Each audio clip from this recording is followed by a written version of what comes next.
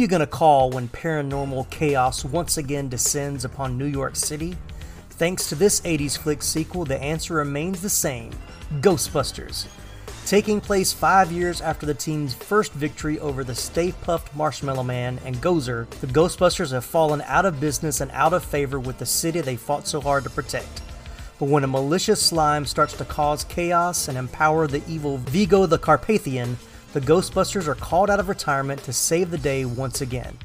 So strap on your proton packs, call Janine and Lewis to babysit, and crank up the siren in Ecto-1 as Laramy Wells and I discuss Ghostbusters II from 1989 on this episode of the 80s Flick Flashback Podcast. Ghostbusters. It's 5 years later. Look who's here! A lot of things have changed. I thought it was gonna be He-Man. Ungrateful little yuppie larva. But when the slime starts to rise, The Titanic just arrived. and ghosts start arriving by the boatload, who are you gonna call? Suck in the guts, guys. We're the Ghostbusters. It's slime time. Two in the box, ready to go. We be fast and They be slow. Bill Murray, I need to feel loved. I need to be desired. Dan Aykroyd, Slime! It's a river of slime! Sigourney Weaver, Don't put any of those old cheap moves on me. I have all new cheap moves. Harold Ramis, Yo! Rick Moranis, Annie Potts, Typical. and Ernie Hudson in an Ivan Reitman film, Ghostbusters II. You're scaring me. Stop it. Rated PG, now playing at theaters everywhere.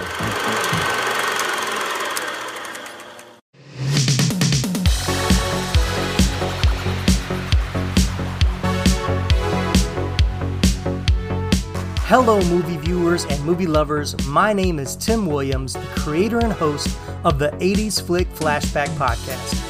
On each episode, I'm joined by an 80s flick loving guest co-host to talk about one of the great and sometimes not so great movies from the 1980s. From blockbusters to cult classics to lesser known treasures we discovered on cable TV or the now defunct video rental stores from our childhood. No matter which 80s flick we choose for each episode, we have a lot of fun sharing first-time watch memories, discussing our favorite iconic scenes, and even learning some behind-the-scenes stories about the cast and crew along the way. If you haven't already, be sure to subscribe and follow 80s Flick Flashback on Apple Podcasts, Spotify, or whatever your favorite podcast platform is.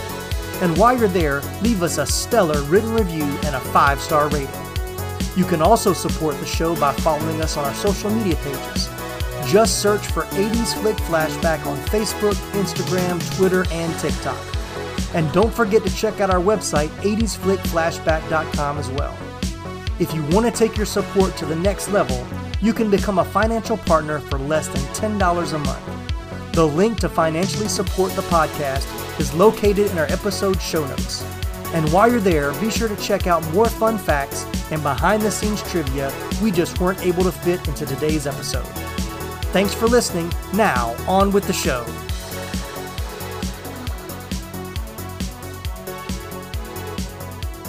All right, well, welcome in, everybody. So glad to have you on this episode. We are coming to the end of our Summer of Sequels series as we enter August of 2023. We've had some great ones so far, and the fun continues with another great one, as I always say, as Laramy and I discuss Ghostbusters 2. But as I said, The Secret of the Ooze. The Secret of the Ooze, yeah, exactly.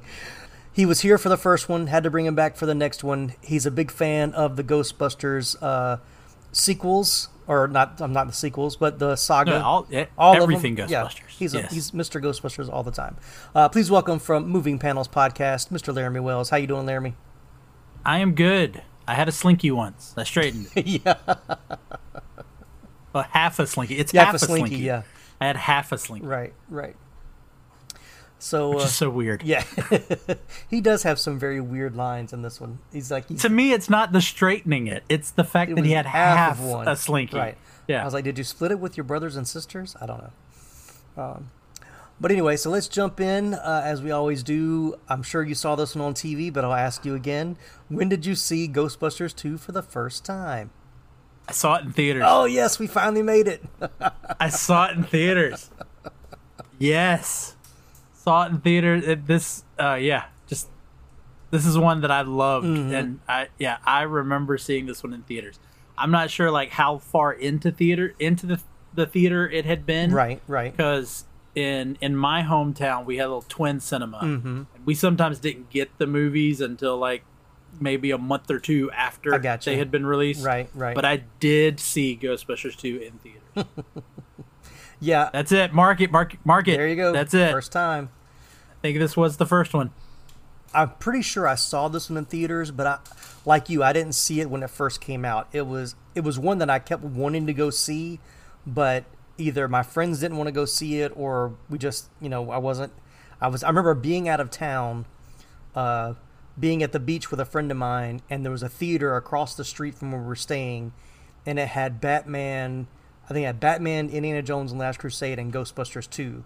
And I'd already... How awesome of a lineup is that? And I had already seen Batman, so I wanted a double feature to see Indiana Jones and Ghostbusters 2, but I really was excited about seeing Ghostbusters 2, and so I was hoping we would go see it, and we never did. But when I got back home, I saw it later in the theater, but it was enjoyable. So how long has it been since you watched it before rewatching it for the podcast?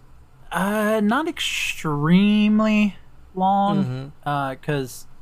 I think we rewatched both of these right before Afterlife came out. Yeah, right. Kind of to show Ruby through the Ghostbusters so she could get the background. So it wasn't that long ago. Yeah. I think I rewatched the second one right after we recorded our Ghostbusters episode, which would have been about a year ago or maybe a year and a half ago, I think, maybe. Hasn't been that long. Because I bought the 2-pack... the Blu-ray 2-pack. It had 1 and 2 together, and so usually when I watch a first one and there's a sequel, I want to watch the next one, in a week or two. So I remember going back and watching it, but it had been a long time since I had watched the second one before watching it then. So, but it was still fun to rewatch it again the other day, getting ready for the podcast. So I definitely remember the first Ghostbusters more because I've seen it more, but there's parts of this one that I really remember. They still stand out really well.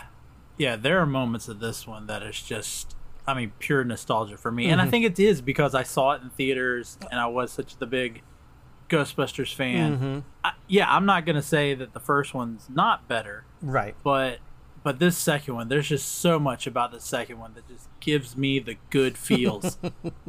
and I'm sitting there quoting, like I'm saying the lines 2 seconds before they're saying the line. Oh, yeah.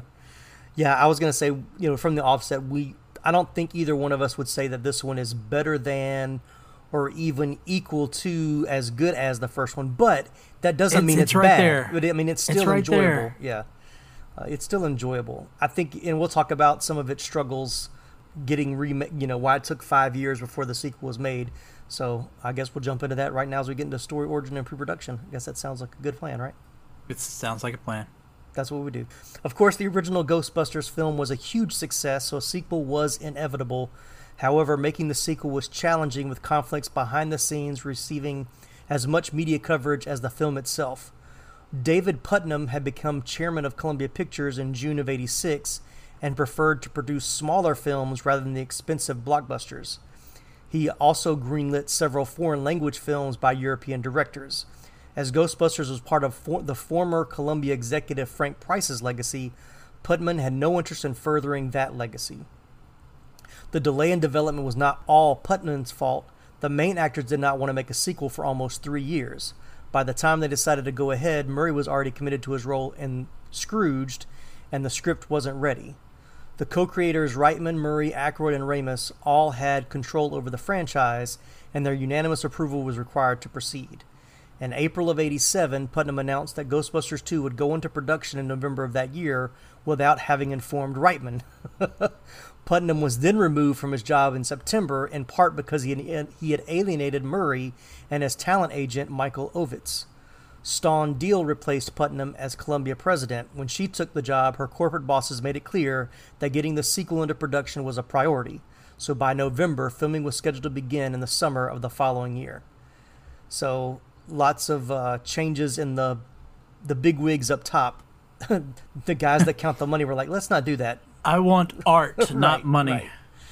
Yeah. So then they had the negotiations that followed. Reitman, Murray, Aykroyd, and Ramis had to negotiate a minimal salary in exchange for a percentage of the box office profits. The deal was reported to be 10% of the box office for each actor. After this, the film was rushed into production, and shooting was scheduled for mid-1988 with a mid-1989 release. During the creation of the screenplay for Ghostbusters II, Dan Aykroyd initially wrote a draft that he felt was too inaccessible and far out, but his first script was really far out, so I was like, that still kind of tracks. Yeah, like wasn't the first Ghostbusters like it would have been like a 3-hour, 4-hour movie or something? And weren't they in outer space or something in the first one? Like, or am I thinking something else? Oh, I can't. There was something about where he wanted to show like the Ghostbusters on other planets or something like that. Maybe I'm thinking of something else. No. I'm remembering. Yeah, you might be thinking of something else, but I am recalling whatever it is something that exists. Like they'd be on the moon or something. Yeah. But his initial script was very much about the paranormal and that it was real. It wasn't as much of the comedy aspect that it become. It was really more about, UFOs or not UFOs, ghosts are real and that kind of stuff. So. And like they traveled from planet to planet. I'm almost thinking you are right because I'm almost in my head picturing this like animation that they did on the movies that made us on Netflix. Right. Yes. Absolutely. Yeah, it's like I knew that, it was in there. It was buried a little deeper than it should have been. So, but he said that it was too inaccessible and far out. He wanted to avoid using New York City as a setting, preferring to set the film overseas and include a subterranean threat. His draft followed Dana Barrett, who is kidnapped and taken to Scotland, where she discovers a fairy ring and an underground civilization. The Ghostbusters would have had to travel through an underground pneumatic tube that was over 2,000 miles long and would take 3 days to get through. However, Aykroyd eventually decided to keep the New York setting to allow for continuity and better fit the story he wanted to tell. So Aykroyd worked with Harold Ramis to refine the script, and they decided that Ghostbusters II would reflect the 5-year passage of time between the two films. Ramis suggested the story focus on a baby because he had previously developed a horror movie concept centered on an infant who was possessing adult abilities. This inspired him to create the character of Oscar. Initially, the child was going to be the son of Peter and Dana, who would have maintained their relationship in the years between. However, they chose to have Peter and Dana's relationship fail, allowing her to marry, have a child, and be divorced by the events of Ghostbusters 2. Ramis wanted to show the Ghostbusters had not remained heroes after their victory in the previous film. The concept of the River of Slime was conceived early in their collaboration. Ramis wanted the slime beneath New York City to represent moral issues caused by the buildup of negative human emotions in large cities. He considered it a metaphor for urban decay and a call to deliver a human solution. Aykroyd said they wanted to show negativity has to go somewhere, potentially into the person the emotion is directed towards. The story evolved far from Ramis and Aykroyd's efforts, but retained the core notion of emotions and their impact. So I have a problem. Where were ghosts the last 5 years? Right. Because if they went out of popularity, does that mean there weren't as many ghosts around? But then in this movie, as soon as they, we're back. As soon as they seem to be going after ghosts everywhere. Yeah, I did notice that too. So where did the ghosts go for 5 years? Yeah, I love the opening where you see Ray and Zed going to they're going to go take care of a ghost, and they end up at the kid's birthday party. So to find out they're not really ghost busting anymore. Yeah. But at that point, I was thinking, well, once they got rid of Gozer, that capped off where the ghosts were able to come to our side. So that's why they didn't have any business. But like you said, once the ooze kind of starts coming out, you still don't see a lot of ghosts. Like it doesn't have that kind of a slow reveal like the first one does. You have the weird things with the painting, but yeah, like you said, once they're like, we need you. Once the ghosts show up in the courtroom, the Scolari brothers. The Scolari brothers, yeah. Yeah. Then, like you said, they're everywhere. So I'm assuming that it's tied with the ooze, like once the slime under the city. Yeah, once it starts to make it to the surface, then they begin to come out again. But it's just not clear. Yeah. I think it was just they just wanted to rehash kind of that kind of montage they had in the first one of them, all the different types of ghosts that they were catching in a short amount of time. So, but as we talked about in the first episode about the cartoon, the real Ghostbusters had come out, cartoon, and became very popular with the target child audience. For that reason, the team was tasked with balancing the needs of Ghostbusters fans and those of the cartoon's audience. According to producer Joe Medjuk, the cartoon's success was influential in the return of Slimer for the sequel, and they aimed to avoid contradicting the cartoon where possible. Although the Ghostbusters had been out of work for 5 years, they had to act as though the cartoon's events took place after the film, which once again is kind of a weird timeline. That they took place after the second film or after the first second film. So it kind of shows like where it led into. But I know, and I think I mentioned this later, but like Janine's look was changed to look more like the cartoon for the movie. And then them wearing the different color jumpsuits. Yeah. Which I think they filmed the dark colored jumpsuits they filmed at the beginning.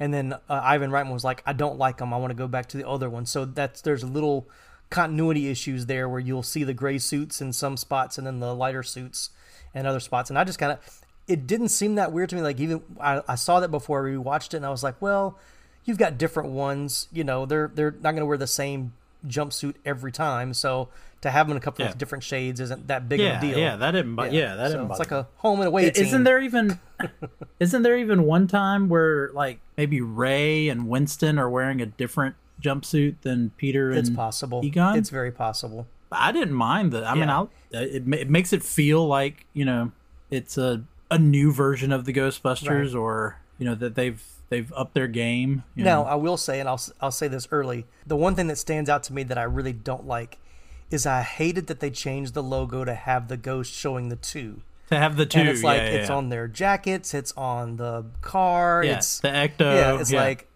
that doesn't make sense. Like you wouldn't be if you came back in business, you wouldn't be Ghostbusters 2, you'd still be Ghostbusters. Yeah. So that every time I see that logo in the movie, it just makes me cringe. I'm like, why? Who let this go? Like whoever in marketing was like, it has to be the same logo. You can't change it. You can't go back to the old one. I was like, no, you're ruining it. So I'll agree with that. Oh yeah, that's probably this might be my biggest hang up of the whole movie is the logo. Oh, that's your biggest hang up. Okay. Yeah, I mean, until we get talking about other stuff. And now these messages. Comic books have been around for almost a century, and in the last 2 decades, we've finally gotten to see many of these characters brought to life in movies and on TV. On the Moving Panels podcast, we discuss movies and TV shows based on, inspired by, and adapted from the world of comic books. Join me and my guests as we discuss both the good and the bad from Marvel, DC, and even some of the lesser-known comic book companies. Learn what is and isn't from the comics, as well as our nerdy review of the movie or show. New episodes drop every Monday, and you can find us wherever you listen to podcasts. So join us for Moving Panels, and I'll see you on the other side of the page. What seems to be the problem, pal? There's just so much pain in the world, so many issues. I don't think I can bear it. Well, friendo, it sounds like you could use a dose of pop culture roulette. Pop culture roulette? What's that? Some sort of pop culture themed podcast or something? That's right, sonny boy. When hope seems far, dive into some PCR. But I already get my entertainment news from Variety. Huh, that's pretty good. If you're a chucklehead, PCR gives you news you need, condensed, unfiltered, and raw, from 3 nerds who know a little something about something. Wow, okay, sign me up. That's the spirit. Pop Culture Roulette. New episodes every Monday, available on all major podcast directories. What's up, dudes? I'm Jerry D of Totally Rad Christmas, the podcast that talks all things Christmas in the 80s. Toys, movies, specials, music, books, fashion, and fads. If it was gnarly during Christmas in the 80s, he's got it covered. Wait, is there a lot of things to talk about for the 80s and Christmas? Well, you got the movie giants like Christmas Vacation, Scrooged, and A Christmas Story. There are TV specials like Muppet Family Christmas, Claymation Christmas Celebration, and a Garfield Christmas special. Plus classics shown every year. You also jam out to Last Christmas, Do They Know It's Christmas, and Christmas in Hollis. But most of all, it was a time for the most bodacious, best-selling Christmas toys ever, like He-Man, G.I. Joe, Transformers, and Cabbage Patch Kids. Yes, them too. We cover them all, plus much more, including standard segments like Hap Hap Happiest Memory, Gag Me With the Spoon, The Other Half of the Battle, and Chant with the Littles. So tune in to Totally Rad Christmas everywhere you get your podcasts. turn the clock back, and dive into those warm and fuzzy memories. Later, dudes. Jump into casting, but we're going to skip over just about everybody because we covered them in the first one. So yeah, we're not going to rehash. But I will mention them. Of course, we had Bill Murray as Peter Venkman. I do have one note that Ben Stein, who is the famous teacher from Ferris Bueller's Day Off, has a small cameo in the film. Cameo. But he was also considered as a possible replacement for Bill Murray when Murray showed a reluctance to participate in the sequel. Because I didn't go into it too much, but basically, like after Ghostbusters, because it was such a huge hit for Bill Murray, like bigger than any other, like he's got cult, Stripes and Caddyshack. Yeah, were I guess popular movies, but they weren't big blockbusters like this. He decided to take a break, and I think he did Razor's Edge, which was like a passion project of his, was more of a drama, and it bombed at the box office. So he kind of took a break and said he wasn't going to act for a while, which is why he didn't come back until Scrooge in '88. So that's why this one came out after that. But so there was some time where they were like, he may not come back at all, so they were going to have to recast. I don't know how Ben Stein would have fit into that dynamic. He's a little too much like Egon. Yeah, that would have been weird. Yeah, that's an interesting casting choice that I'm glad we didn't have. That would have definitely taken the sequel down a lot of notches. But then we've got Dan Aykroyd as Ray, Sigourney Weaver as Dana Barrett, Harold Ramis as Egon, Rick Moranis as Lewis, Ernie Hudson as Winston Zeddemore, or Zed as I like to call him.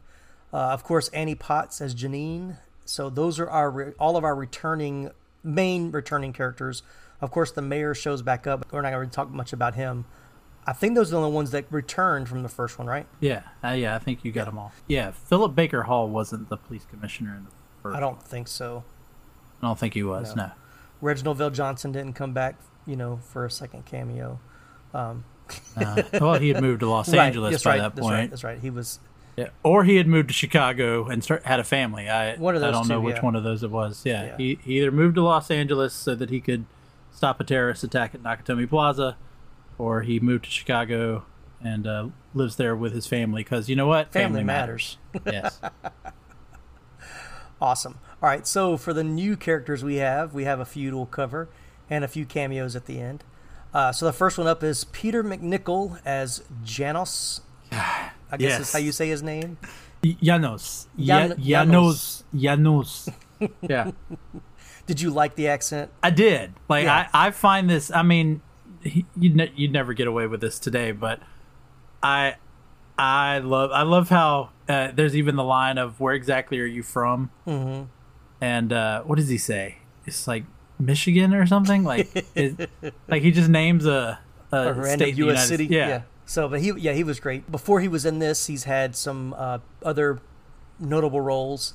He was the Southern writer who falls in love with Meryl Streep in Sophie's Choice, which is actually where he got the accent from. And he was the camp director alongside Numbers co-star David Krumholtz in Addams Family Values. I know you'd like that as a Numbers reference. I know you're a big fan of that show when it's on. Yeah, he was good in that.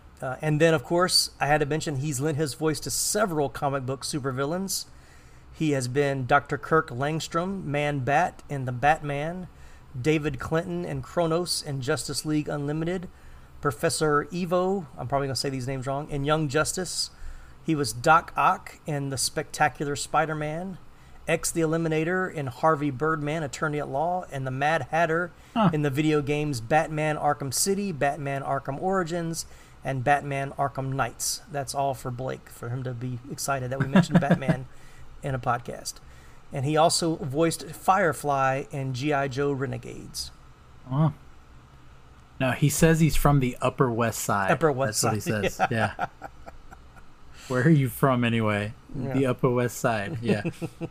Love that. Yeah. So in an interview, he revealed that the original script, the character of Janos, was a rather lackluster villain named Jason. It was McNichol who suggested to Ivan Reitman and Harold Ramis to make the art restorer come from Carpathia, linking him to the painting of Vigo. During filming, McNichol spent a lot of time in his trailer creating Janos' origin and accent, as well as the mythology of Carpathia, even to the point where I think he drew some maps and had pictures of he really went all in on where Carpathia Carpathia was. So, but yeah, Peter McNichol, he was great. This was probably one of the first things I remember seeing him in. Of course, he had some other roles, like we said, later in the 90s. Yeah. He was big on Ally McBeal. It was a big show in the 90s. I didn't watch that show. But I did know he was on it, yeah. And then we're going to hit a couple of that guys in this one as well. So you've got Kurt Fuller as Jack Hardemeyer. So Kurt Fuller, of course, is kind of taking his character of Jack Hardemeyer is kind of taking over the role of William Atherton that he had in the first movie as what was his character's name? See, I'm still blanking. Again, he's Thornburg from Die Hard. That's all you're going to get out of me. Right. Okay, but we know who he is. He's the one that's the huge proponent for the Ghostbusters in the first one, and Kurt Fuller's role is kind of the same. But Fuller has gone on to have a very successful career. Well, he's the EPA agent in the first movie. Yeah. Okay, yeah. So he's worked with some of Hollywood's best directors, including David O. Russell, Tony Scott, Harold Ramis, and Ivan Reitman, among others. His numerous film credits include Wayne's World, The Running Man, one of my favorites, Ray, Pushing 10, Groundhog Day, Red Heat, and The Pursuit of Happiness. And Psych. Yes, of course, the TV show. He's Psych. The coroner on Psych. Yes, that's right. Oh my gosh, it's like I know I've seen him in a million things, but I would not have remembered that he was the coroner in Psych until you brought it up. Good old Psych. I love that show. Yep. Woody, coroner Woody. Yeah, Woody. Yeah. Oh man, good stuff. All right, and then we have the twins who played Oscar the baby. And I'm gonna butcher their last names. Yeah, they have a Deutschendorf. Deutschendorf, but they're actually the nephews of country singer John Denver, whose real name was Henry J. Deutschendorf. So he's Henry J. Deutschendorf II. Yes, I guess. Okay, moving on. They were the twins that played the babies. And this is the only thing they ever did, right? Yeah, kind of like a Charlie and Willy Wonka. Right. One and only thing. Yep. And then we've got Wilhelm von Homburg as Vigo, at least the body and face of Vigo. We'll get to the uncredited voice of Vigo. Who also is in Die Hard. I just want to... Yes, he is. Yep, he's one of the terrorists. Mm-hmm. So in Hollywood, he made his debut on the popular television show Gunsmoke as Otto.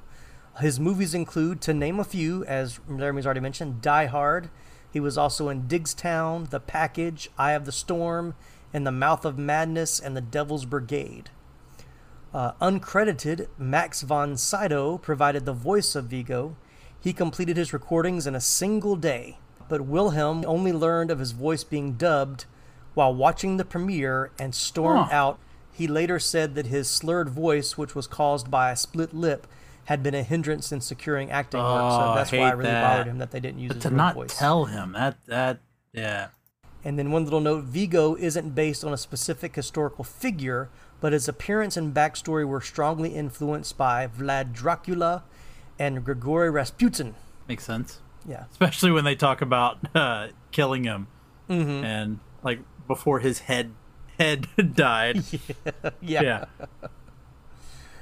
So a few cameos that are in this one that I thought were fun. One that we don't see, but you see it in the deleted scenes. Eugene Levy was cast as Lewis's cousin Sherman, an employee of the psychiatric ward where the Ghostbusters were imprisoned. The character was instrumental in their escape, but his scenes were cut after test screenings. Producer Peter Afterman wanted to hire Bobby Brown, who was a big singer at the time, who had a recent succession of hit songs to contribute to the film's soundtrack. To secure Brown's involvement, Afterman offered Brown's music label, MCA Records, the rights to the Ghostbusters II soundtrack. Bobby Brown agreed in exchange for a role in the film. Filming had nearly concluded at that time, but Reitman wrote Brown a cameo as the mayor's doorman, which I remember they play his song like right before that, and it plays all during that scene, and then it comes back a little later in the movie. That was definitely a big hit when that song came out.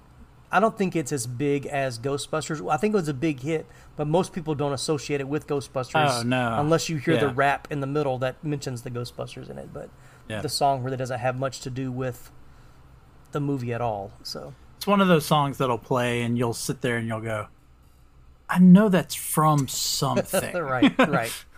My favorite cameos, of course, are at the birthday party. So the kid who tells Ray that according to his dad, the Ghostbusters are quote-unquote full of crap is played by Jason Reitman, the son of director Ivan Reitman, who also went on to direct Juno, Up in the Air, and, of course, Ghostbusters Afterlife. Reitman's daughter, Catherine, plays the girl with the puppy in Egon's lab. Oh, okay. Let's see what happens when we take the puppy away. Yeah. I'm studying human dynamics. What did he say? He had the couple in there. He was raising the temperature. It was up to 90. Yeah, it was up to 95 degrees. Or I'm just going, there ain't no way they're still staying. Right. How are you still sitting there? It's crazy. All right. Anybody else in the cast that I may have missed or overlooked? Come on. You're going to talk about cameos and not mention Cheech Marin? Yeah, I forgot to mention Cheech. He was actually included in some of the reshoots, so I do kind of mention him a little later. But yeah, so he was brought in for some reshoots after some test audiences were not very happy with the ending. But yeah, very brief. Brief scene. Just watches the Titanic arrive, and then watches the Statue of Liberty walk by. Mm-hmm. So that's all he does. Yeah. And then I gotta admit, the judge. Yes, he's been in a bunch of stuff too. Yeah, he's a big. I don't know if you'd call him a character actor, but yeah, I know him from a whole bunch of stuff. Yes, Harris Yulin. Okay, yeah, and most people would not know what I'm talking about, but he was in Bean. Oh, okay. The Mr. Bean American movie. Yeah. He was in Bean. And he played Stuart's dad in Stuart Saves His Family. Oh, gosh. Yeah, there's a movie I'd like to forget. Those are the obscure 90s movies. But he's been in a bunch of stuff. I mean, he's the doctor. He's the doctor in Multiplicity. Oh, yeah. That's one of my favorites. One of my favorite Michael Keaton movies outside of Batman. So fun. Was that a Reitman movie? Multiplicity? Oh, I don't know. Yeah. I think it was. Wait, may have been a Harold Ramis movie. It's one of the. Okay, I'm about to pull it up. I think when you get in the '90s, I think Harold Ramis starts being the actual director of a lot of the movies you would have thought. You were right. Harold Ramis was the director of Multiplicity, 1996. Good call. Laramy knows his movies of the '90s. Yeah. I probably know my '90s movies a little bit better than. Yeah. My 80s ones, which we talked about. Just to plug my own show, we talked about that when we did the bracket on the 90s comic book movies. Yeah, is that 90s movies are the ones I'm more connected to. Mm-hmm. So if we ever move to the 90s flick flashback, you'll be an even more frequent guest than you are now. Yes, and you'll hear a lot more of I saw it in theaters. Yeah, exactly. Or it'll turn into I rented it from Blockbuster. Yeah, exactly. That's what that'll be. All right, well let's jump into iconic and favorite scenes. So is there an iconic scene for Ghostbusters 2? When someone says Ghostbusters 2, what scene immediately pops in your head? Ghostbusters 2, what scene immediately pops into my head? Honestly, probably just the picture of them at the end, like just the painting. Oh yeah. See, I don't know, because again, I'm such a big fan. Iconic versus favorite kind of blurs for me. Well, that's fine. You can because the courtroom scene is probably my favorite scene. The Ray Egon. I remember running around the playground, like singing that, like me and a couple other guys playing Ghostbusters, right? And that would every time I'd go to fire up my proton pack. I would do the But that's one of my favorites. Yeah, the Scolari brothers were based on the Blues Brothers. Oh, it makes sense. Yeah. Yeah. You got the shorter, chubbier one and the taller, skinny one. Although, I find it so funny that the judge is able to recognize them. Yeah, immediately. I'm like, what do these guys look like when they were alive? Right. If this is what they look like here. The toaster scene, that's another one. Yes, yeah, the dancing toaster. Yes. Yeah. The toaster scene's another one. Yeah. I mean, again, I'm a fan, so there's a lot of favorite.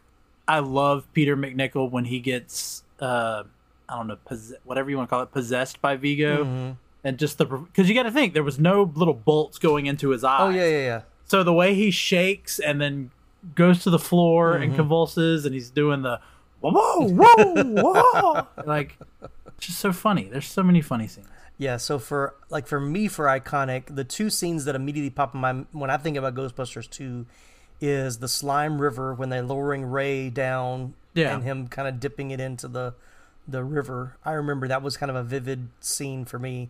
And then, of course, the Statue of Liberty, coming across, which is, trying to be like the Stay Puft Marshmallow, but it's still a big piece of the ending. It is. I have a problem with it, though, story-wise. There's problems with it, but yeah. But it's still Well, I have a problem with it story-wise. Okay. Not even considering the logistics, but but the fact that it was, we need a bunch of positive energy. Okay, first off, as soon as you arrive to that museum, there's like half the city of New York cheering you on. So there's already a bunch of positivity in the atmosphere there. Second, it is New Year's Eve. So there's a bunch of people celebrating, especially in New York City. And I don't get what we need a symbol. So they go to get the Statue of Liberty. I'm sorry. If I'm standing there outside a museum that is covered in a giant Jell-O mold, and then I all of a sudden start feeling a rumble, positivity is not going to be my emotion. Seeing the Statue of Liberty walking down the road is not going to be an emotion. The person whose car got crushed by the Statue of Liberty is not feeling positive emotion. So storyline-wise, without thinking of all the logistics of it walking, it didn't make sense of how that was bringing off enough positivity to break through the goo. Yeah. It almost seems like me, all you got to do is play the, your love. The song. Yeah, you just got to play the song. Play the song, loudspeakers towards the museum and the... Yeah, like I feel like Bill Murray could just get up there and ad-lib for 5 minutes, getting people to sing along, and would probably get them pretty excited. But yeah, my challenge has always been with, they spray it with the slime, but then once it's underwater, doesn't the slime wash off? So would it continue to move? Is the slime? Jeez, Tim, I've never even thought about that. That's the slime. The slime is obviously water resistant, so yeah. Yeah. Jeez, there's another problem. And it just happens to be tall enough because they're all in the crown of the Statue of Liberty. So thank goodness it wasn't any deeper, because then she would have completely been underwater with all of the Ghostbusters. So. I don't know how deep that river is. I don't know. Yeah. So, but anyway, but it's still an iconic scene for me. The ending doesn't connect as well as it should. No. All right, so but let's see. Favorite scenes. I love the courtroom scene. That was good. I do like the scenes with Bill Murray and Oscar. Like, he's so good with that baby. Yeah, and that whole dynamic of him, wanting to get Dana back, and that whole dynamic, which I may not be in this one. I may not include in my notes, but one of the issues was the initial script and the initial cut of the movie was a lot more, they were the main characters. Like, it was more about their relationship trying to come back together than anything else. So they had to throw in a lot more, they had to add in some other scenes. Ghost stuff, yeah. Yeah, to make it a little bit more, include everybody else, because it became very Bill Murray and Sigourney Weaver heavy. But then now you think about it, it's like, I barely think about her in the movie now. Like, she's not as big of a role. Like, they're there just to kind of be the entrance point for them to find the slime. But at that point, they have the bathtub scene or whatever, where the bathtub tries to eat them, which is... Yeah, that's a kind of a terrifying scene. Yeah. But after that, they're kind of not really as big of a part of the story at that point. No, but if you're Dana Barrett at this point, you've got to be questioning your life. Yeah. Why are you still in New York City? Yeah. I mean, she just happens to have the apartment that was the gateway, and of course she becomes I always get this one. Is she the gatekeeper or the keymaster? She's the gatekeeper. She's the right? gatekeeper, yeah. She's Lewis the gatekeeper. Was the keymaster.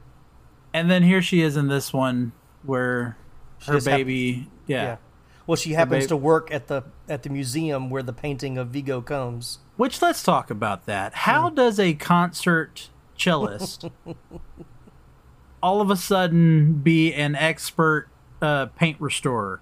We call that storytelling convenience. That's what we call it. What it's been 5 years. She took some classes. What you need her to be. Right, exactly. And then for Jonas to, of course, be kind of be like, he's almost like the new Lewis character at this point, because he's infatuated with Dana and he wants to, he's kind of pursuing her and she doesn't want to have anything to do with him. Yeah. And he's kind of the weird one. So I do like the Lewis and Janine kind of romantic little storyline thing. I think that it's cute. Yeah. It's not well established, but it is kind of but cute. it works. Yeah, they turned her interest away from Egon to Lewis. Although I do like that Lewis is wearing Egon's jumpsuit, which also makes no sense because Rick Moranis is so much shorter yes, he is. than Harold Ramis. And somehow it fits. Yeah, but yet it fits. He's closer to Ray's height, which would still be too tall. But I was about to say Dan Aykroyd's a pretty tall dude. Yeah. Well, compared to the other three. But they're all tall. Yeah.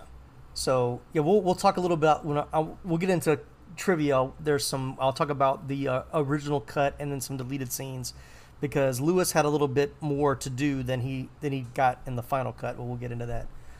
Any other scenes you want to talk about before we jump into trivia? I mean, there's little moments like we talked about with the baby with Oscar. Mm-hmm. I get a kick just to how cute it is of the examination that Ray and Egon do on the baby. And it's just a cute little moment. Mm-hmm. And then at the end when Janos and Ray are both covered in the positive goo, and they're all I love you, man. I love you. Yeah. It's just some fun moments. And I mean, the other thing you have to think about when watching this movie, how would these three doctorates in paranormal, psychology and all that, how would they had survived if not for Winston Zeddemore? Yeah, exactly. He saves their butt like 2 or 3 times in this movie. Yeah. And that's a question about I was thinking watching this, where is he during the courtroom scene? Because I know he's not on trial because he wasn't there. He wasn't there, yeah. But why did he just show up? Yeah, he's talking to them before the trial starts, and then once the Scoleri brothers show up, it's like he's nowhere to be seen. Like you would have thought he would have, kind of joined in at that point. So I felt I noticed that this time. It's like he's not even in that scene at all. It's kind of missing. But yeah. I mean, he could have come in and done they could have done Do Re Mi Egon. Right, exactly. And now these messages. Now playing on a cell phone near you. A show for all the manly men out there, where guys talk about their favorite movies and what they can teach us about being a man. Featuring the coolest guests. Murder somebody is not like killing an ant. The most gratifying laughs. It's Tombstone, what can I say? And a fresh take on movies like you've never heard before. This will be the thing that gets written on his proverbial tombstone. We aren't here to criticize the movies you love, but to praise them for how they apply to our lives as husbands, fathers, and really all men in general. So buckle up your seatbelts, because Manly Movies is here. Subscribe on iTunes, Spotify, or your other favorite podcast catcher. And remember, man up. Hey everybody, do you ever just sit around with your friends and reminisce about the days and how things used to be when you were a kid or a teenager or maybe even a young adult? The TV shows and the movies that you watched at the time and how things just aren't quite the same today? Well, let me tell you, I've got the place for you. My name is Chris Adams, and I'm the host of the podcast Retro Life for You. And here at Retro Life for You, we talk about and discuss movies and TV that is retro, And we are going back from the 80s and the 90s and into the 2000s. Hey, sometimes we might even touch back to the 70s if we're feeling good. If this is for you, make sure you look for us on everywhere that you can find your podcast at. Spotify, iTunes, Amazon, Google, Stitcher, or hosted on Anchor FM. And make sure you follow us on all the major networks and leave us a rating and a review. It really does help. Look forward to hearing from you. All right, well, let's talk about some scenes and trivia. Might spark our memory of some other things as well. As I mentioned earlier about the real Ghostbusters' popularity among the children, they made a conscious effort to tone down the adult innuendo and behaviors from the original Ghostbusters. All of the Ghostbusters gave up smoking except for a few scenes where Ray has a cigar or pipe in his hand. And the ghosts took on appearances closer to those in the animated series rather than the more frightening effects of the first film. Oh, here's another cameo. Brian Doyle Murray, Bill Murray's brother, smokes a cigarette in the asylum interview scene. And Janine's appearance, I mentioned, significantly changed from Ghostbusters to conform to her animated counterpart in the real Ghostbusters cartoon. After the release of this movie, Lewis was added into the real Ghostbusters cartoon series. Oh, didn't know that. I did not know that either. Oh, this was it's fun, but then another thing, it bothered me with all the logos. But the Ghostbusters TV commercial where Lewis and Janine are in bed when the ghost attacks is a rehash of a scene from the first movie that was filmed but not used. Originally, before the Ghostbusters go on their first call at the Sedgwick Hotel, there was a scene with a honeymooning couple in the hotel who encounter Slimer in their bedroom and call the manager, who in turn calls the Ghostbusters. They kind of repurposed that scene. But, yeah, the free mug and balloon for the kids, limit one per family. Yeah. I thought was, I was like, yeah, this which also have the logo on them. Yeah, exactly. It's like, this is definitely 80s where it's like, are you making fun of the commercialism that you're portraying, or is that just really, you were genuine of saying, hey kids, while you're watching this movie, see this mug and this balloon? You'll probably find it at a store when you leave the movie theater, so go buy one. I thought this was great. So the scene where the patrons run out of the movie theater as slime oozes from the area was playing Cannibal Girls from 1973, starring Eugene Levy and Andrea Martin. The film was one of Ivan Reitman's first films as a director, so that's why they used that in the marquee. But viewers who are paying close attention may notice a very similar Easter egg in 2021's Ghostbusters Afterlife. At one point, the camera passes a movie theater in that small town, which also happens to be showing Cannibal Girls. So, nice little shout out for his dad, I'm sure. This is where I was talking about Lewis. So there's the one scene where Lewis finds Slimer in the fire station apparently eating his lunch. Was originally intended to be a running gag in the film where Lewis would try and trap the ghost and try to prove himself as a Ghostbuster, which makes more sense why he dons everything at the end and thinks that he's the one that took down the Jello mold, as you said. So does most of New York City. I want to make that clear. Yeah. Yeah. They don't know any different. Yeah. So the idea was cut, but this scene and the sequence at the end where Lewis thinks he removes the slime are the only remains of that running gag, which I think that would have been a cute little thing, but I guess it probably did slow down the movie some by having that extra storyline. I put this in just because we've had discussions previously about letterbox and pan and scan. So this little piece of trivia I thought was fun. Pan and scan is horrible. Yes. Okay. Move on. The original VHS and Laserdisc release of this movie was in letterbox, prompting calls to RCA and Columbia to find out if there was a printing problem. To make matters worse, it was not letterboxed in the film's original aspect ratio of 2.35-1. I don't know how you even read that, but the original aspect ratio. But letterboxed and then panned and scanned into a smaller frame. What? Viewers who liked full frame movies had to put up with the black bars at the top and bottom of the screen, and those who wanted films in the original aspect ratio had to deal with a picture that was cropped on the sides and panned and scanned in some other shots. The DVD release in 1999 was the first time the film was presented in its original aspect ratio on home video. Yeah. I don't... They just didn't know what to do. They were just like, just throw the bars on there. It'll be fine. They'll think it's real. God, that's even worse. Yeah, I was like, who wants bars and pan and scan? That's like yeah, worse. that's worse. And when I read that, I was like, there had to have been some other movies that did that, because I remember watching, when DVDs first came out and getting the letter. I would want the letterboxed versions, and there would still be scenes like, why does it look like it's panned and scanned there? Like it was like some scenes just weren't kept perfectly. So so crazy. Yeah. No. I remember working at Blockbuster and people would be so upset with the bars. Mm-hmm. I want to see the whole movie. I'm like, yeah, you are seeing the whole movie. Yep. And then I remember so glad when the flat screen TVs finally came out and they were the actual right ratio that it would almost take out the black bars. Yeah. For most movies, depending on the ratio. Well, there was that time when the which I think some TVs may still have it now, but they would have the TV mode or the picture mode where you would have the different versions where it would zoom in, so that you would take out the black bars. Or yes, but it would also mode. Take out the sides of the movie, and then the picture was more blurry because it's more pixelated when you watch it that way. Yep. Good old 90s technology, early 2000s. I used to have a whole day's lesson on this when I taught film, so you might want to move on before we make this a really long episode. We'll make that. We'll do a bonus episode about Laramy will here to discuss pan scan versus letterbox. Let's talk about how Ted Turner ruined movies. It wasn't the first way he ruined it, I'm sure. No, colorized them too. Yeah, that was the first travesty, first of many.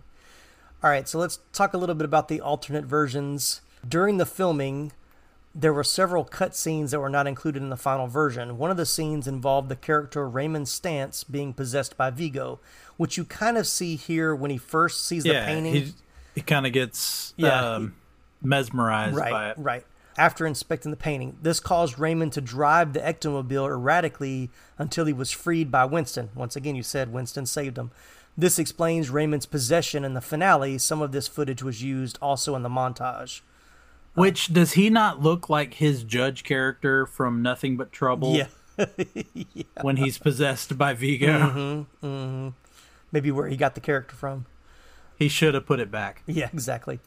Yeah, so we mentioned earlier about Lewis trying to capture Slimer. The scenes were removed because test audiences found them to be intrusive. Slimer was eventually reduced to only 2 appearances. The director said that they kept some Slimer scenes for the children, but audiences generally did not react to the character as they had expected. So it's like, we've got to keep Slimer in the movie. And then when they actually showed it, nobody cared that Slimer was in the movie at all. It is crazy to go back and realize that the popularity of Slimer was from the cartoon, not from the movies. Mm-hmm. Well, I think Slimer was popular in the first one, but he became his own character really in the cartoon. Yes, we didn't have the Ecto high C drink because of the movies. Right, it was the cartoon. We had it because of the cartoon. Mm-hmm. All right, so another one was we mentioned earlier about Eugene Levy playing the cousin freeing the Ghostbusters from the psychiatric hospital. That was removed, and a new scene was added to explain the mayor's involvement in securing their release. This new scene showed a paranormal eclipse from the mayor's office. Other removed scenes showed Ray and Egon experimenting with the slime, which explained how they learned to control it to move the Statue of Liberty. A ghost was also removed from the sequence in which slime caused ghosts to rise across New York because Ivan Reitman felt they were not creepy enough. Which one thing they did talk about, I may not have had this in the notes either, is that their time to make, they had to make this one a lot faster. So a lot of the effects, they didn't have as much time to work on the effects as they did in the first one. So some of the ghost effects were not as, they kind of got dinged for not being as good as the original. But I think they also probably cut some things because it didn't look as good either. You're not going to top the extremely terrifying taxi driver from the first one. Yeah. Or the librarian. The librarian scene really scared me as a kid. Yeah, the librarian's a good one too, yeah. Really scared me as a kid. So after some disastrous test screenings, the cast and crew realized that the final act they had shot simply didn't work, and with their June 1989 release looming, they needed to get it fixed quickly. As a result of this, Ivan Reitman rapidly called the shots on 4 days of reshoots conducted between March and April of '89, barely 2 months before the film was set to open. As well as completely reshooting the last 25 minutes, Reitman added a number of additional scenes, including the ghost train and the photography darkroom scene. Those are some good scenes. Yeah, the darkroom scene is one that I liked. I thought that was a cool... Yeah. They said he had to go in and add some more of those thrilling, kind of scary moments. And the train scene is pretty good. But wasn't there a ghost train in the first one as well? Or do I think the second scene is in the first one? I can't remember a ghost train in the first one. Maybe that's a scene that sticks out to me. So I think it's great. A great job there for Ernie Hudson to be standing there while it's going through him. Yeah. It was. I think that was the old New York Central City of Albany, derailed in 1920, killed hundreds of people. Did you catch the number on the locomotive? Oh yeah, that's what it was. Yeah. Yeah, and Winston says, "Sorry, I missed it." Yeah, that was it. That was a good line. I will say they do have great chemistry. Oh yeah, and I think that's what really makes the movie rewatchable and enjoyable. The first one, as much as the second one, is just their banter and their chemistry together. Well, and not to spoil a movie that's now a couple of years old, but that's what makes the big final moment of Afterlife just so good. Yeah, for sure. So yeah, I'm a big fan of Afterlife. I thought that was one reboot that they got right. They did really well. All right, well, let's jump into box office. I do have a little thing to read here. If you listened to last week's episode about Lethal Weapon 2, it's going to be somewhat of a rehash, but it'll all make sense. So in the late 80s, film sequels were still quite rare, but the concept of the media franchise had quickly developed following the success of the original Star Wars trilogy. A staggering 18 sequels hit the big screen in 1989, including such blockbusters as Indiana Jones and the Last Crusade, Back to the Future best. Part 2, Star Trek V, The Karate Kid Part 3, Lethal Weapon 2, the Bond movie License to Kill. There are also the horror sequels that year, Nightmare on Elm Street 5, Halloween 5, Fright Night Part 2, The Fly 2, and Friday the 13th Part 8, as well as comedy sequels, Police Academy 6, Fletch Lives, and National Lampoon's Christmas Vacation. Oh, but look at there. Yeah, so that's there's a lot of bad ones in there though. Yeah, no, they didn't say they were all great. They just said it had 18 sequels. Real bad ones in there. Yeah, but of course, the year's most anticipated film was not a sequel. It was Batman, which was scheduled for release a week after Ghostbusters 2. And of course, as we talked about in that episode about Batman, the logo had become ambiguous through the significant marketing campaign aided by its mega conglomerate owner, Time Warner. So shortly before its release, a major theater chain executive said they expected Ghostbusters 2 to make approximately $150 million during its run, which would be behind Indiana Jones and Last Crusade at $225 million and Batman at $175 million, but still ahead of Lethal Weapon 2, they estimated to make $100 million. That's still a lot of money for those movies. So it was originally scheduled to release in July, but less than 3 months before the release, it was brought forward to June to avoid direct competition with Batman. That did not play out well for them. They should have kept it in July. Yeah. But it got its wide release on June 16th, 1989. It brought in $13 million as opening weekend and earned $29.5 million, but was the #1 film of the weekend ahead of Indiana Jones and Last Crusade, which was in its 4th week of release, and Dead Poets Society, which was in its 3rd. Based on its gross and an average increase of the ticket price since Ghostbusters release, an estimated 2 million more people went to see the sequel's opening than the first. It broke the all-time record for a one-day opening with approximately $10 million on its opening Friday. It was also the biggest non-holiday opening weekend with $29.5 million, narrowly beating Indiana Jones and Last Crusade's opening of a 3-day gross of $29.4 million. I've never understood I get they're wanting to hit the summer blockbuster thing, but Ghostbusters 2 and Die Hard are the two that come to mind of being summer movies that are actually holiday movies. Like they're based during a holiday. Yeah, I don't get that either. Yeah, think about Gremlins was released in the summer, but it's a Christmas, it's set at Christmas. Yeah. And I forget that this is set at Christmas until it starts and you see the wreath, when they go to the birthday party, and then I think Winston makes a comment about all they got coming up for the holidays or whatever, and then of course it kind of ends on New Year's Eve. Which is like why didn't you release this at Christmas? It would have made a lot more sense and maybe hit a little bit better story wise. And then Die Hard was released in I think June. June, yeah. Batman Returns was released in June. It was a summer movie. Mm-hmm. That's right. That's right. Yeah, and it takes place during Christmas.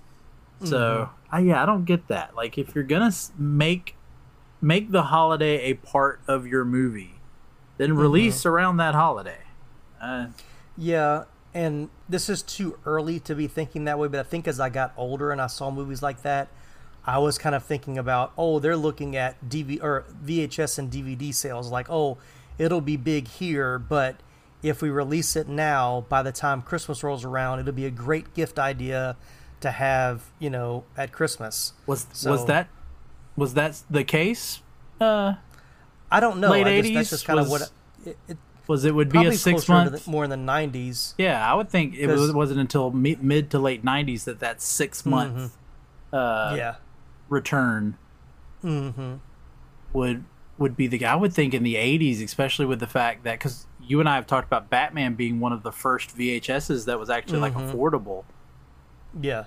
So you're looking at movies from the 80s. I don't know. I don't see them releasing them that, but I could be wrong. I mean, hey, like I said, 2023, the movie comes out in theaters. All you got to do is wait like 3 weeks and it'll be on streaming. So. Exactly. Yeah, it's definitely different. I remember when, you pretty much had to wait a full year before it made it to cable, and then it seemed like it didn't hit the video until like maybe around the same time or maybe a month or two before then. Yeah. So, anyway, times have changed, that's for sure. But critical reception, Rotten Tomatoes has Ghostbusters 2 at a 55% on the tomato meter and a 61% audience score. IMDb is about the same with 6.6 out of 10 with viewers and a 56 on Metacritic, which actually is kind of high for Metacritic. But yeah, definitely too low. Yeah. These are not 50 and 60. I put in the high 70s. High 70s, low maybe. 80s, yeah. Yeah. I'll give you that. So, yeah, like I said, I don't consider it better than the first one, or even, I hate to say it's not as good. But it pales in comparison in a few spots, but it's still a fun sequel. Yeah. I agree. It's not Karate Kid 3. So no, or Fletch Lives. Yeah. Or some of the other sequels you named that we could. Yeah, it's not Halloween 5. Or Police Academy 6. Look, I'm a fan of Police Academy 6. City Under Siege, I'm a fan. That is one of my favorites. You were obviously a fan because you knew what the subtitle of that movie was. Yes, I could have told you. Look. If there's a franchise from the 80s that I probably know better than any other franchise from the 80s, it is Police Academy. And that's crazy because I have not covered one of them yet.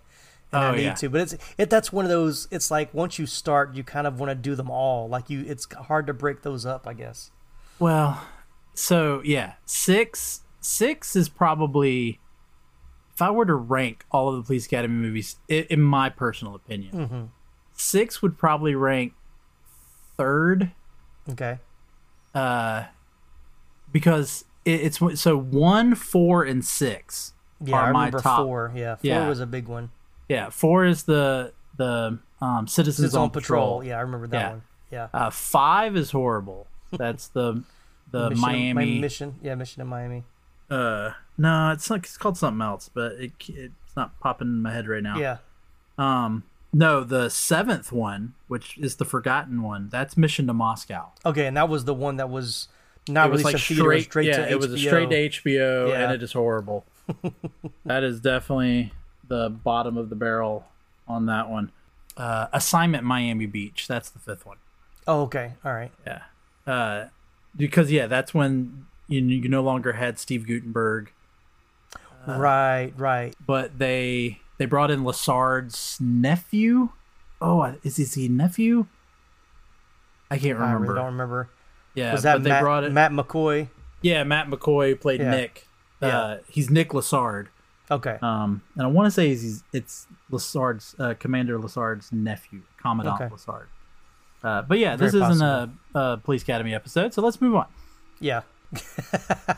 Coming out of that. Yeah, so Police Academy, yeah, we'll get to those eventually. I watched 1 and 2 a couple of years ago, and I was like, I'm going to take a weekend and just watch all of them. And I was like, I don't know if I can binge. Those you need to like watch like 1 or 2 a day and then take a few days, then come back to it. So I don't know if I can handle them.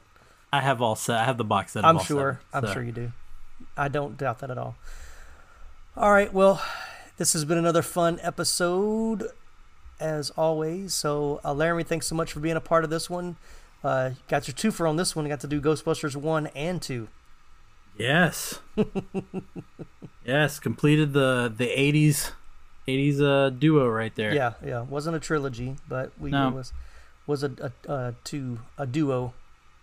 Maybe. I don't know. It was supposed to be a trilogy. There was supposed to be a third one. Yeah. Maybe that was the one in space. I don't know. All right. Well, thanks everybody for listening. Please be sure to follow, subscribe, rate, and review the show. You can support the show through buymeacoffee.com. You can buy a t-shirt from the website. We still have our new merch on tpublic.com, the new designs. If you haven't seen them yet, go check them out. We do have a new email address now. You can now contact us at info@80sflickflashback.com. I'm going to have to re-record the intro at some point to reflect that. But so info@80sflickflashback.com is the new email address. You can reach us. If you enjoyed today's episode, please share it with someone else who loves 80s flicks. And follow us on social media, Facebook, Instagram. I guess it's not Twitter anymore. It's X. When did that happen? Yeah, I don't know. Yeah, I woke up today. I was like, what is going on? No, that's Elon Musk for you. Yeah, so, and we're on Threads. I'm still figuring that one out. And TikTok, of course. But, Laramy, what's going on with moving panels? What do you got coming up for August? So, I've got... every August, Ruby gets to do her episode for her birthday. Mm-hmm. And this one's going to be kind of special because I am not going to be in this episode. Oh, okay. It is going to be Bethany and Ruby talking about the 2014 movie Annie. Oh, okay. The remake. The Jamie Foxx one, yeah. Yep. They'll be talking about that, and they're even going to do a one-shot where they discuss the 80s Annie and this 2014. They're going to skip over the television. The made-for-TV version. The made-for-TV one, the Disney one, or whatever it is. But they're going to talk about kind of the comparison of those two and their thoughts. And then you and I are going to end my third year of the podcast, as we always do with a bad movie, and you and I are going to get Morbius. So... Yay! Yeah, I knew. In the back of my mind, I know it's coming up, and I'm like, yeah, it's coming. I gotta prepare myself to watch it. But I don't know. It maybe the second watch will be better than the first one. It won't. Okay, I'll try to tell myself that. It won't. Yeah, it's all right. I've watched it twice now. I gotta watch it now a third before we record. You know, after doing our 90s comic book bracket where we watched like 50 movies over, 4 weeks or whatever it was, maybe 6 weeks. I'm going to Heaven? Heaven? No. Call that Heaven. Some of those were fun to rewatch, but a lot of them were not. But yeah, I'm going to have the movies that I love like set to go after I finish watching Morbius to get me in a good mood again. Like I have to watch a good comic book movie after that. So tune in for September of the 80s Flick Flashback, in which it turns into the movies Tim loves. Exactly. That's the theme for the month. All right, we'll definitely check out Moving Panels with Laramy, as always. And he had a successful Summer of Superman, which was a great series that he finished. So if you missed any of those, go back and give him a listen, especially that Superman 3 episode. He was a pretty good guest on that one. Thanks for listening, everybody. Thanks, Laramy, for being here. I'm Tim Williams for the 80s Flick Flashback Podcast. Good night, good people.